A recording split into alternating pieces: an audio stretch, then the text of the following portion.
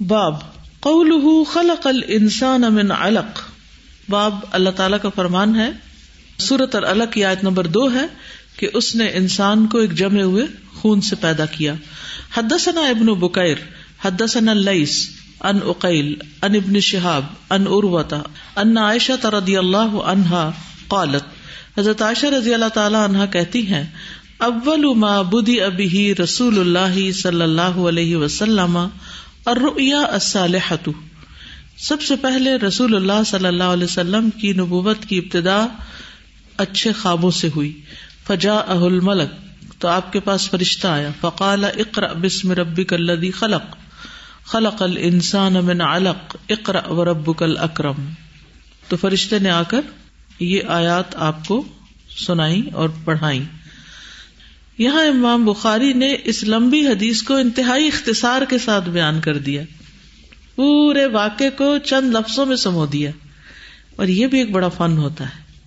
بعض لوگ لمبی لمبی باتیں کرتے ہیں اور نتیجہ وہی ہوتا ہے جو مختصر بات کا ہوتا ہے. کبھی لمبی کی بھی ضرورت ہوتی، ڈیٹیل جاننے کی بھی، لیکن مختصر اور جامع بات کہنا بھی سیکھیے. ہمارے ایک استاد تھے، وہ جس کا پیپر میں جواب لمبا ہوتا تھا اس کے لمبا لکھنے کی وجہ سے نمبر کاٹ لیتے تھے کہ غیر ضروری باتیں لکھی ہوئی ہیں. تو اس سے ایسی نصیحت ہوئی کہ لمبی بات کرتے ہوئے ڈر لگتا ہے. تو یہاں پر آپ دیکھیے کہ ابتدا کیسے ہوئی، پھر فرشتہ آیا اور فرشتے نے آئے ہاتھ دے دی، بات ختم. یہ پہلی وہی آ گئی. ابن حجر کہتے ہیں کہ میرے خیال کے مطابق امام بخاری کے شیخ یحییٰ بن بکیر نے بھی آپ کو اس طرح بیان نہیں کیا ہوگا اور نہ ہی انہوں نے اس قسم کا اختصار کیا، بلکہ معلوم ہوتا ہے کہ یہ امام بخاری کا اپنا تصرف ہے. اور اس سے یہ بھی پتہ چلتا ہے کہ امام بخاری حدیث میں اختصار کو جائز سمجھتے ہیں. اصل میں امام بخاری مذکورہ آیت کے متعلق بتانا چاہتے ہیں کہ کس پس منظر میں نازل ہوئی تھی، یعنی اوپر والی آیت کب نازل ہوئی تھی، اس کا پس منظر کیا تھا. بات ختم. باب قولہ اقرأ وربک الاکرم. آیت نمبر 3 ہے سورۃ العلق کی. پڑھیے اور تیرا رب ہی سب سے زیادہ کرم والا ہے. لفظ اقرأ کی تکرار، پڑھنے کا دوبارہ حکم آ رہا ہے تاکید کے لیے. اور جو آپ صلی اللہ علیہ وسلم نے فرمایا تھا ما انا بقارئ، تو اس کا ازالہ بھی کیا جا رہا ہے. آپ نے کہا تھا میں پڑھا ہوا نہیں ہوں، تو فرمایا اقرأ. جیسے پہلے بھی یہ بات ہو چکی ہے کہ بغیر کسی ڈانٹ ڈپٹ کے بچے سے جو کام کروانا ہو اس کو وہی بات اسی طرح دہرا دی جائے کہ یہ کیجئے، یہ کرنا ہے، یہ کرنا ہے، یہ کرنا. نہ غم، نہ غصہ، نہ جھڑکیاں، نہ ڈانٹ، نہ ڈپٹ، کچھ بھی نہیں. تکرار، تاکید. تو تکرار جو ہوتی ہے وہ تاکید کے لیے ہوتی ہے کہ یہ کام کرنا ہے. اور یہاں اللہ سبحانہ تعالیٰ کی صفت الاکرم کا ذکر ہے کہ اللہ سبحانہ تعالیٰ بہت کرم والا ہے، انسان کی کوتاہیوں سے درگزر کرتا ہے، یہ اس کا خاص وصف ہے. اور جو کریم ہوتا ہے وہ یعنی اللہ کی صفت الکریم بھی ہے اور الاکرم بھی ہے. تو انسانوں کے اندر یا انسانوں میں سے کریم کون ہوتا ہے؟ وَرَبُّكَ الْأَكْرَمُ. اکرم کون ہے اور کریم کون ہے؟ اور کرم کیا ہوتا ہے؟ کیا معنی ہوتا ہے؟ اللہ کا کرم ہو جائے. کتنا بولتے ہیں ہم اللہ کا بڑا کرم ہوا، کیا ہوا؟ کام آسان ہو گیا. تو انسان کی کوتاہیوں سے درگزر جو ہے یہ اس کے کریم ہونے کی یا اکرم ہونے کی نشانی ہے کہ فوراً نہیں پکڑتا ہمیں. انگور کی بیل کو کہتے ہیں، بیل کے اوپر پھل لگتا ہے اس صورت میں جب اس کو کوئی چیز اٹھانے والی ہو، کیری کر کے جتنی اس کی جو شیڈ ہوتا ہے اس کو بلند کریں گے اتنی اوپر جائے گی. تو انسان کا جو ایمان ہے اس کو اٹھانے کے لیے عمل چاہیے. والعمل الصالح يرفعه. حدیث نمبر 480. حدثنا عبد الله بن محمد حدثنا عبد الرزاق اخبرنا معمر عن الزهري وقال الليث حدثني عقيل قال محمد اخبرني عروة عن عائشة رضي الله عنها اول ما بدأ به رسول الله صلی اللہ علیہ وسلم الرؤيا الصادقة جاءه الملك. اس میں بھی وہی حدیث پر ریپیٹ ہوئی ہے. وقال اقرأ باسم ربک الذی خلق خلق الانسان من علق اقرأ وربک الاکرم الذی علم بالقلم. یہاں اضافہ ہے علق کے بعد اقرأ پڑھیے اور تیرا رب بڑا کرم فرمانے والا ہے جس نے قلم کے ساتھ تعلیم دی. یعنی اللہ سبحانہ وتعالی اس اعتبار سے بھی اکرم ہے کہ انسان کی پیدائش سے پہلے ہی اس کے لیے زندگی کو قائم رکھنے کے سارے انتظامات کر دیے، اور پھر اللہ تعالیٰ نے اس کو اسباب استعمال کرنے کا طریقہ بھی سکھایا. تو پھر کیا کریں؟ اقرأ وربک الاکرم، اسی رب کا نام لے کر آپ پڑھیں. یعنی اللہ نے انسان پر جو بہت کرم اور فضل اور اس کے لیے عزت کا سبب جس چیز کو بنایا وہ کیا ہے؟ علم، پڑھنا لکھنا، اور پھر خاص طور پر قلم سے لکھنا سکھانا. یعنی پڑھنے کے علاوہ لکھنے میں مزید عزت ہے. ایک ہے صرف پڑھنا پڑھانا اور ایک ہے لکھنا. اور آپ دیکھتے ہیں کہ لکھی ہوئی چیز جو ہے وہ کسی عالم کی موت کے بعد بھی اس کے لیے صدقہ جاریہ بنتی ہے، نسل در نسل آگے چلتی رہتی. امام بخاری نے یہ احادیث لکھی اور لکھ کر مرتب کی، اور آج ہمارے سامنے ایک کتاب کی شکل میں موجود ہیں. اور بخاری کی عزت کس بنا پر ہے؟ کہ وہ بخارا میں پیدا ہوئے تھے، علم کی بنا پر تھی، اس کتاب کی وجہ سے. ٹھیک ہے. باب الذی علم بالقلم. حدثنا عبداللہ ابن یوسف حدثنا اللیث عن عقیل عن ابن شہاب قال سمعت عروة قالت عائشة رضی اللہ عنہا فرجع النبی صلی اللہ علیہ وسلم الى خدیجہ، تو نبی صلی اللہ علیہ وسلم حضرت خدیجہ کے پاس آئے. فقال زملونی زملونی فذکر الحدیث، تو انہوں نے کہا مجھے کپڑا اڑا دو، مجھے کپڑا اڑا دو. تو پھر یہ حدیث ذکر کی. تو اس پوری حدیث میں وہی اول کے نزول کا ذکر ہے بنیادی طور پر، کہ اللہ تعالیٰ نے فرمایا کہ اس نے انسان کو قلم کے ذریعے سے تعلیم دی ہے. اگر اللہ تعالیٰ انسان کو قلم اور کتابت کا طریقہ الہام نہ کرتا، یہ اللہ نے الہام کیا تو انسان نے لکھنا جانا، ورنہ انسان کیا جانے کہ لکڑی کے ساتھ وہ یا کسی بھی پین کے ساتھ وہ لکھے اور پھر اپنا مدعا بیان کرے. اور زبان کی کتنی وسعتیں اور گہرائیاں ہوتی ہیں. لیکن یہ یاد رکھیے کہ انبیاء علیہ السلام کا علم جو ہوتا ہے وہ قلم کا محتاج نہیں ہوتا. ٹھیک ہے. اور انسان بھی قلم کا استعمال ایک خاص وقت کے بعد سیکھتا ہے. چھوٹا بچہ جو ہوتا ہے قلم سے پہلے اور بہت سی چیزیں سیکھ لیتا ہے، یعنی ماں باپ کی تربیت سے. باب قولہ تعالی کلا لئن لم ينتہی لنصفعا بالناصیہ ناصیۃ کاذبۃ خاطئہ. سورۃ العلق کی آیت 15 ہے. ہرگز نہیں، یقیناً اگر وہ باز نہ آیا تو ہم ضرور اسے پیشانی کے بالوں کے ساتھ گھسیٹیں گے. لنصفعا بالناصیہ. اس سورت کی آیت نمبر 6 سے آخر سورت تک 14 آیات اس وقت نازل ہوئیں جب رسول اللہ صلی اللہ علیہ وسلم دار ارقم سے نکل کر بیت اللہ میں نماز پڑھنا شروع کر چکے تھے. اور اس میں کس کی پیشانی کی طرف ذکر ہے؟ ابو جہل کی طرف اشارہ ہے، جیسے کہ مدرجہ حدیث سے پتہ چلتا ہے.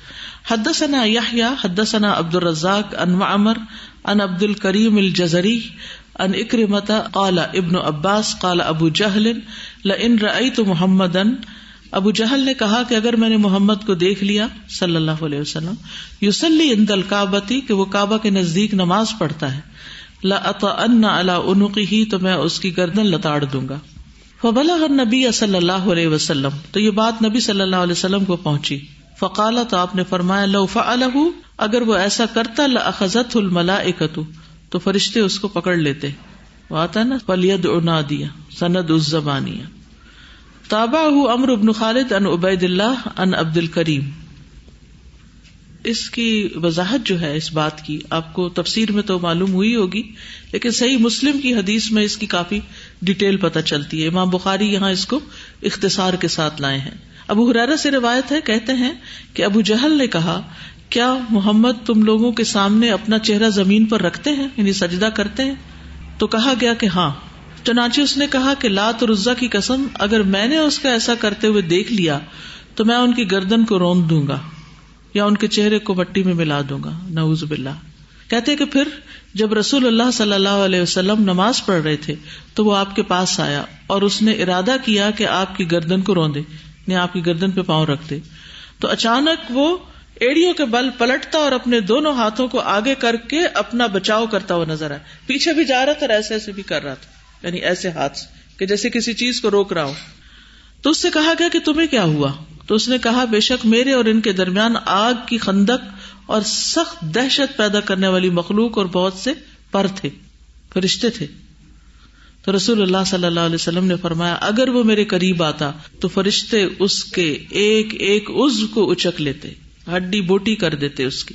ابو ہریرہ کہتے ہیں کہ اس پر اللہ عز و جل نے یہ آیات نازل کی، کلا ان الانسان لیطغی ان رآہ استغنی ان الی ربک الرجعی ارأیت الذی ینہی عبدا اذا صلی ارأیت ان کان علی الہدی او امر بالتقوی ارأیت ان کذب وتولی۔ اس کے سوا کوئی بات نہیں کہ انسان ہر صورت میں سرکشی کرتا ہے، اس لیے کہ وہ خود کو دیکھتا ہے کہ وہ ہر ایک سے مستغنی ہے۔ حقیقت یہ ہے کہ اسے آپ کے رب کی طرف واپس جانا ہے، الی ربک الرجع۔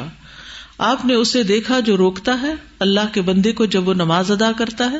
کیا آپ نے دیکھا اگر وہ اللہ کا بندہ ہدایت پر ہو اور تقوی کا حکم دیتا ہو تو پھر روکنے والے کا کیا بنے گا؟ کیا آپ نے دیکھا اگر یعنی ابو جہل نے جھٹلایا ہے اور ہدایت سے منہ پھیرا ہے تو کیا وہ جانتا ہے کہ اللہ دیکھتا ہے؟ ہرگز نہیں۔ اگر وہ باز نہ آیا تو ہم اسے پیشانی پکڑ کر کھینچیں گے، جھوٹی پیشانی، گناہ کرنے والی۔ پھر وہ اپنی مجلس کو پکارے یعنی مدد کے لیے، ہم عذاب دینے والے فرشتوں کو بلا لیں گے۔ ہرگز نہیں، آپ اس کی کوئی بھی بات نہ مانے۔ کلا لا تطعہ۔ عبید اللہ بن معاذ نے اپنی حدیث میں مزید کہا کہ ابو ہریرہ نے او امر بالتقوی کی تفسیر کرتے ہوئے کہا اور اس بات کا حکم دیتا ہو جس کا اللہ نے اس کو حکم دیا ہے۔ امر بالتقوی، تقوی سے مراد کس چیز کا حکم ہے؟ جو اللہ نے حکم دیا اس کا حکم۔ سورۃ انا انزلناہ، یقال المطلع هو الطلوع، حتی مطلع الفجر آتا نا، تو مطلع کا معنی ہے طلوع ہونا، والمطلع الموضع الذي يطلع منه، مطلع ہوتا ہے وہ جگہ جہاں سے طلوع ہوتا ہے، مطلع طلوع اور مطلع طلوع ہونے کی جگہ۔ انزلناہ، الہاء کنایۃ عن القرآن، انزلنا کے ساتھ ہا جو ہے اس کا اشارہ، یہ کنایا کس کی طرف ہے؟ قرآن کی طرف، یعنی انزلناہ سے مراد قرآن اتارا۔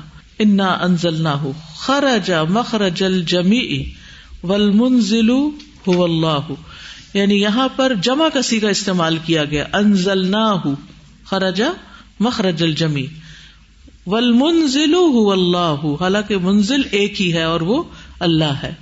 والعرب تؤکد فعل الواحد، اور عرب جو ہیں واحد کے فعل کو تاکید بیان کرنے کے لیے فتجعلہ بلفظ الجمیع، اس کو جمع کے لفظ میں بولتے ہیں، لیکون اثبت و اوکد، تاکہ وہ زیادہ ثابت اور زیادہ تاکید والا ہو، زیادہ مضبوط بات ہو۔ ایک شخص نے پوری ایک کتاب لکھ ڈالی ہے قرآن پاک کے وہ تمام مقامات جہاں اللہ سبحانہ تعالیٰ نے اپنے لیے جمع کا صیغہ استعمال کیا ہے، تو وہ یہ ثابت کرنے پہ تل گئے کہ یہاں مراد اللہ تعالیٰ نہیں ہے بلکہ فرشتے، اور کئی آیتیں اکٹھی کر کے ہر ایسے مقام کو کہا کہ یہاں یہ کام اللہ نے نہیں کیا، فرشتوں نے کیا، کیونکہ اللہ تعالیٰ تو واحد ہے، احد ہے، وہ اپنے لیے جمع کا صیغہ کیسے استعمال کر سکتے؟ تو یہ ایسی کتابیں لکھتے ہیں وہ لوگ جو عربی زبان کے اسلوب سے واقف نہ ہو۔ تو یہاں امام بخاری نے وہ ساری کتاب کا رد کر دیا، ساری تحقیق کا رد کر دیا ہے، کیونکہ اکثر لوگ کنفیوز ہوتے ہیں۔ نحن کیوں کہا؟ انا نحن نحیی الموتى، اب یہاں اللہ کے سوا کوئی اور بھی زندہ کرنے والا ہے؟ کوئی اور زندگی دے سکتا ہے؟ اب اگر کہا جائے نہیں اللہ تعالیٰ نہیں، فرشتوں کے ذریعے ہوگا، نہیں، یہ تاکید کے لیے ہے، ایک بات کو زیادہ مؤکد پکا کرنے کے لیے، زور دینے کے لیے ہے یہ جمع کا صیغہ، اور تشریف کے لیے بھی ہوتا ہے، یعنی اللہ سبحانہ تعالیٰ کی عزت اور بزرگی اور یعنی شاہانہ کلام کے انداز میں، جیسے بادشاہ لوگ اپنے لیے ہم کا لفظ نہیں استعمال کرتے، ہم یہ کر دیں گے، ہم وہ کر دیں گے۔ جب یہ اصول نہ معلوم ہو تو تفسیر نہیں کی جا سکتی، پھر اسی قسم کی تفسیریں ہوں گی من گھڑت۔ انا انزلناہ فی لیلۃ القدر، تو قرآن مجید لیلۃ القدر میں نازل ہوا، اس سے کیا مراد ہے؟ اس کے دو مفہوم ہیں۔ نمبر ایک، قرآن مجید لوح محفوظ سے آسمان دنیا پر مکمل شب قدر میں نازل ہوا۔ کہاں سے؟ لوح محفوظ سے آسمان دنیا پر، پھر حسب ضرورت تھوڑا تھوڑا وہاں سے جبریل علیہ السلام لاتے رہے، ٹھیک ہے۔ اور دوسرا معنی، نزول قرآن اس رات میں چند آیات سے ہو گیا، باقی بعد میں نازل ہوتا رہا، ٹھیک ہے۔ دونوں معنی بیان کیے گئے ہیں۔ ایک یہ کہ آغاز اس رات میں ہو گیا تھا، اور دوسرا یہ کہ پورے کا پورا آسمان دنیا پہ آ گیا تھا.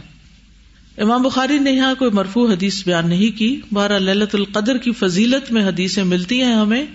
رسول اللہ صلی اللہ علیہ وسلم نے فرمایا من قام لیلۃ القدر ایمانا واحتسابا غفر له ما تقدم من ذنبه، جس نے ایمان کے ساتھ اور ثواب کی نیت سے شب قدر کا قیام کیا اللہ اس کے پچھلے گناہ معاف کر دیتا ہے.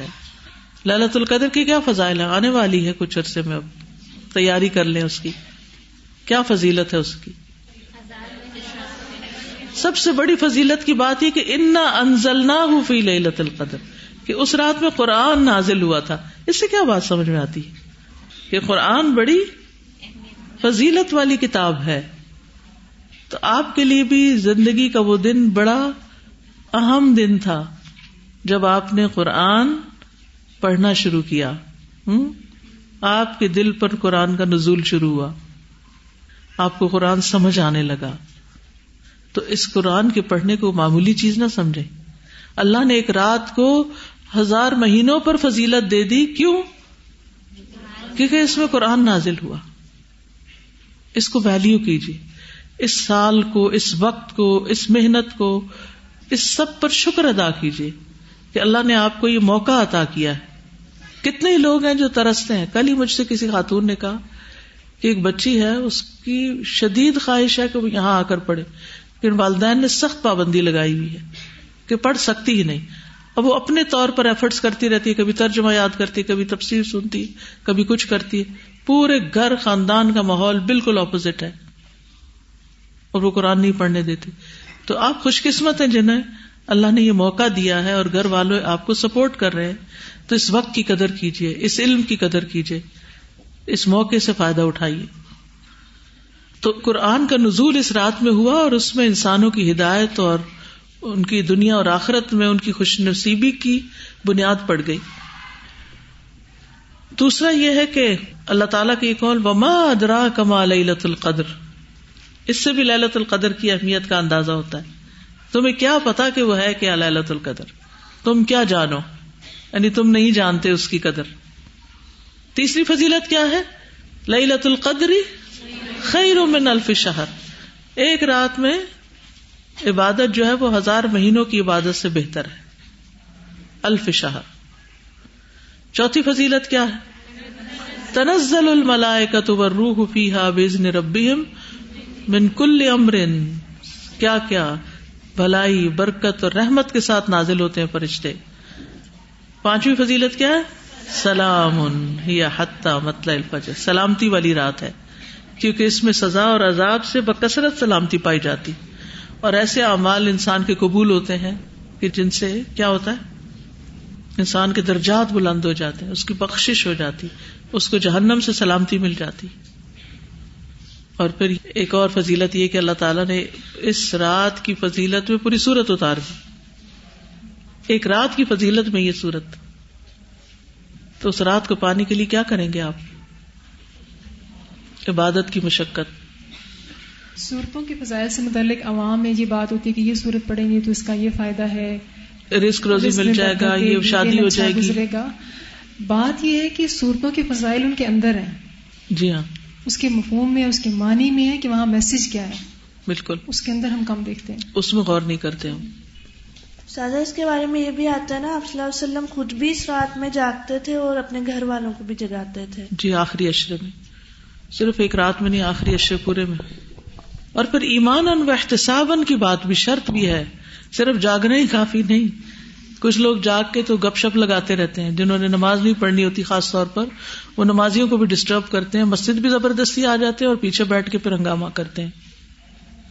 تو جس رات میں فضیلت بہت ہے، اس رات میں نافرمانی کا کام، اللہ اکبر، گناہ کا کام اور نمازیوں کو ڈسٹرب کرنا اور شغل میلہ لگانا اور ادھر ادھر کی باتیں کرنا اور حرام کام کرنا، اتنا ہی زیادہ پھر اس کا گناہ بھی بڑھ جاتا ہے. پچھلے گناہ جو بخشوانا چاہتا ہے اسے چاہیے کہ وہ اس رات کو پکڑے. السلام علیکم استاذہ. اس میں جو ہم نے تفسیر کلاس میں سنی تھی تو اس میں مجھے ایک چیز بہت اچھی لگی تھی، تو میں نے سوچا کہ شیئر کر لوں کہ ہمیں شوق تو بہت ہوتا ہے اس کی فضیلت سننے کے بعد کہ ہمیں یہ رات نصیب ہو، تو اس میں آپ نے بتایا تھا کہ یہ رات ان لوگوں کو ملتی ہے جو اپنی عام راتوں کی حفاظت کرتے ہیں، مطلب عام راتوں کو بھی جو ہے وہ صحیح اچھے سے یوٹیلائز کرتے ہیں، تب جا کے جو ہے وہ ہم یہ رات حاصل کر سکتے ہیں. تو صرف اسی تیاری اسی طرح ہوتی ہے نا، یعنی جب آپ کسی چیز کی تیاری کرتے ہیں اس خاص دن کو پانا، مثلا شادی ہے کسی کی کسی خاص دن، تو اسی دن تو سب کچھ نہیں ہو جائے گا. وہ جیسے پنجابی کا ایک محاورہ ہے، ویڑے آئی جھانج تے بنو کڑی دے کان. سمجھتے اس کو؟ نہیں سمجھے. ویڑا کہتے ہیں صحن میں، ویڑے آئی جنج، جنج ہوتی ہے برات، تو بنو کڑی دے کان کیا مطلب ہے؟ اب لڑکی کے کان چھید دیں کیونکہ اب کانٹے پہننے اس نے. ایسا تو کبھی نہیں ہوا نا، تو وہ تو پہلے سے بچپن سے ہی بن دیتے ہیں کان، کیونکہ بڑے ہو کر اس نے کانٹے پہننے. دنیا کے لیے ایک شادی کے دن کے لیے مہینوں تیاریاں ہر لحاظ سے، اور ایک لیلۃ القدر جو اتنی فضیلت والی رات ہے اس کے لیے کتنی تیاریاں. جنہوں نے ریس لگانی ہوتی ہے وہ صرف ریس والے دن تو نہیں دوڑتے، وہ تو دوڑ دوڑ کے اپنا اسٹیمنا بلڈ کرتے ہیں. اس میں جو ہم نے تفسیر میں پڑھا تھا تدبر میں کہ علامہ شنقیطی وہ کہتے ہیں کہ یہ اس میں اللہ تعالیٰ نے رات کا ہی ذکر، دن کا ذکر نہیں کیا کہ دن کو ہم نے اس کو نازل کیا، بلکہ رات کا ذکر کیا، کیونکہ رات جو ہے وہ خاص طور پہ انسان کو مشاغل اور ان ساری چیزوں سے دور کرتی ہے اور انسان کا زیادہ فوکس اس میں ہوتا ہے. بالکل، عبادت میں بھی، علم حاصل کرنے میں بھی.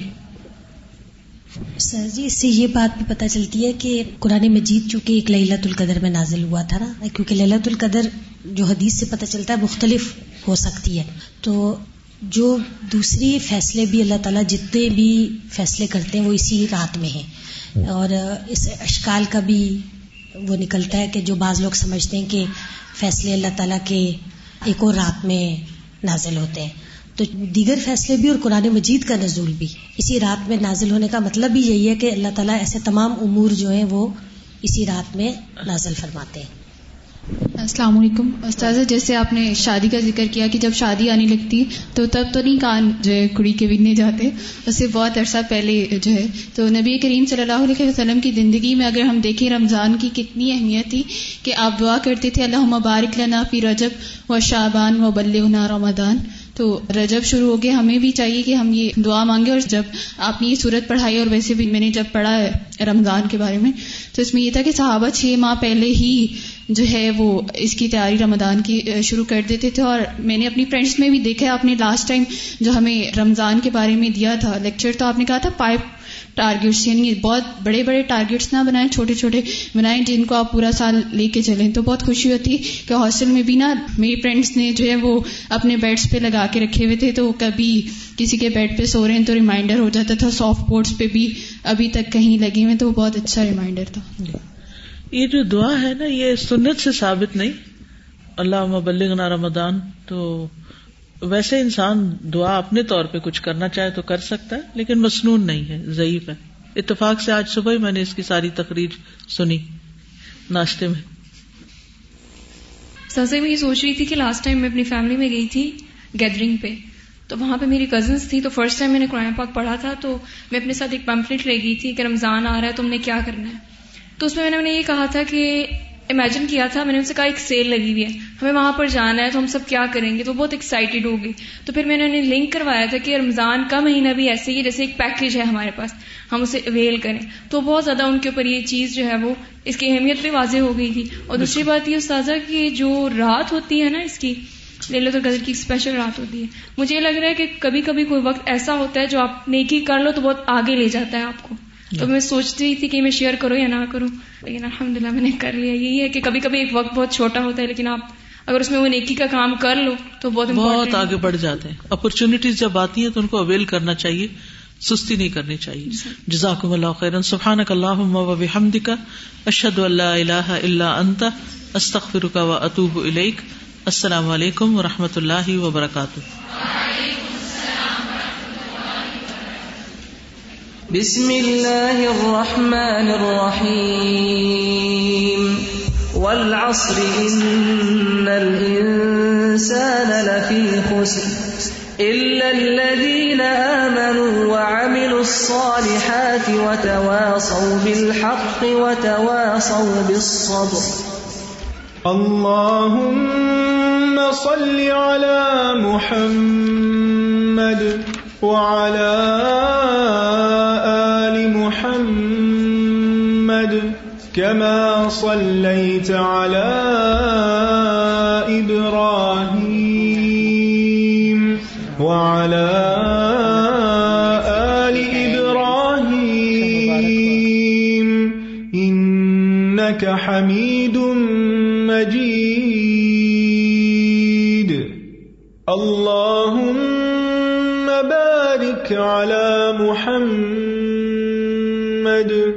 وعلى آل محمد كما باركت على إبراهيم وعلى آل إبراهيم إنك حميد مجيد.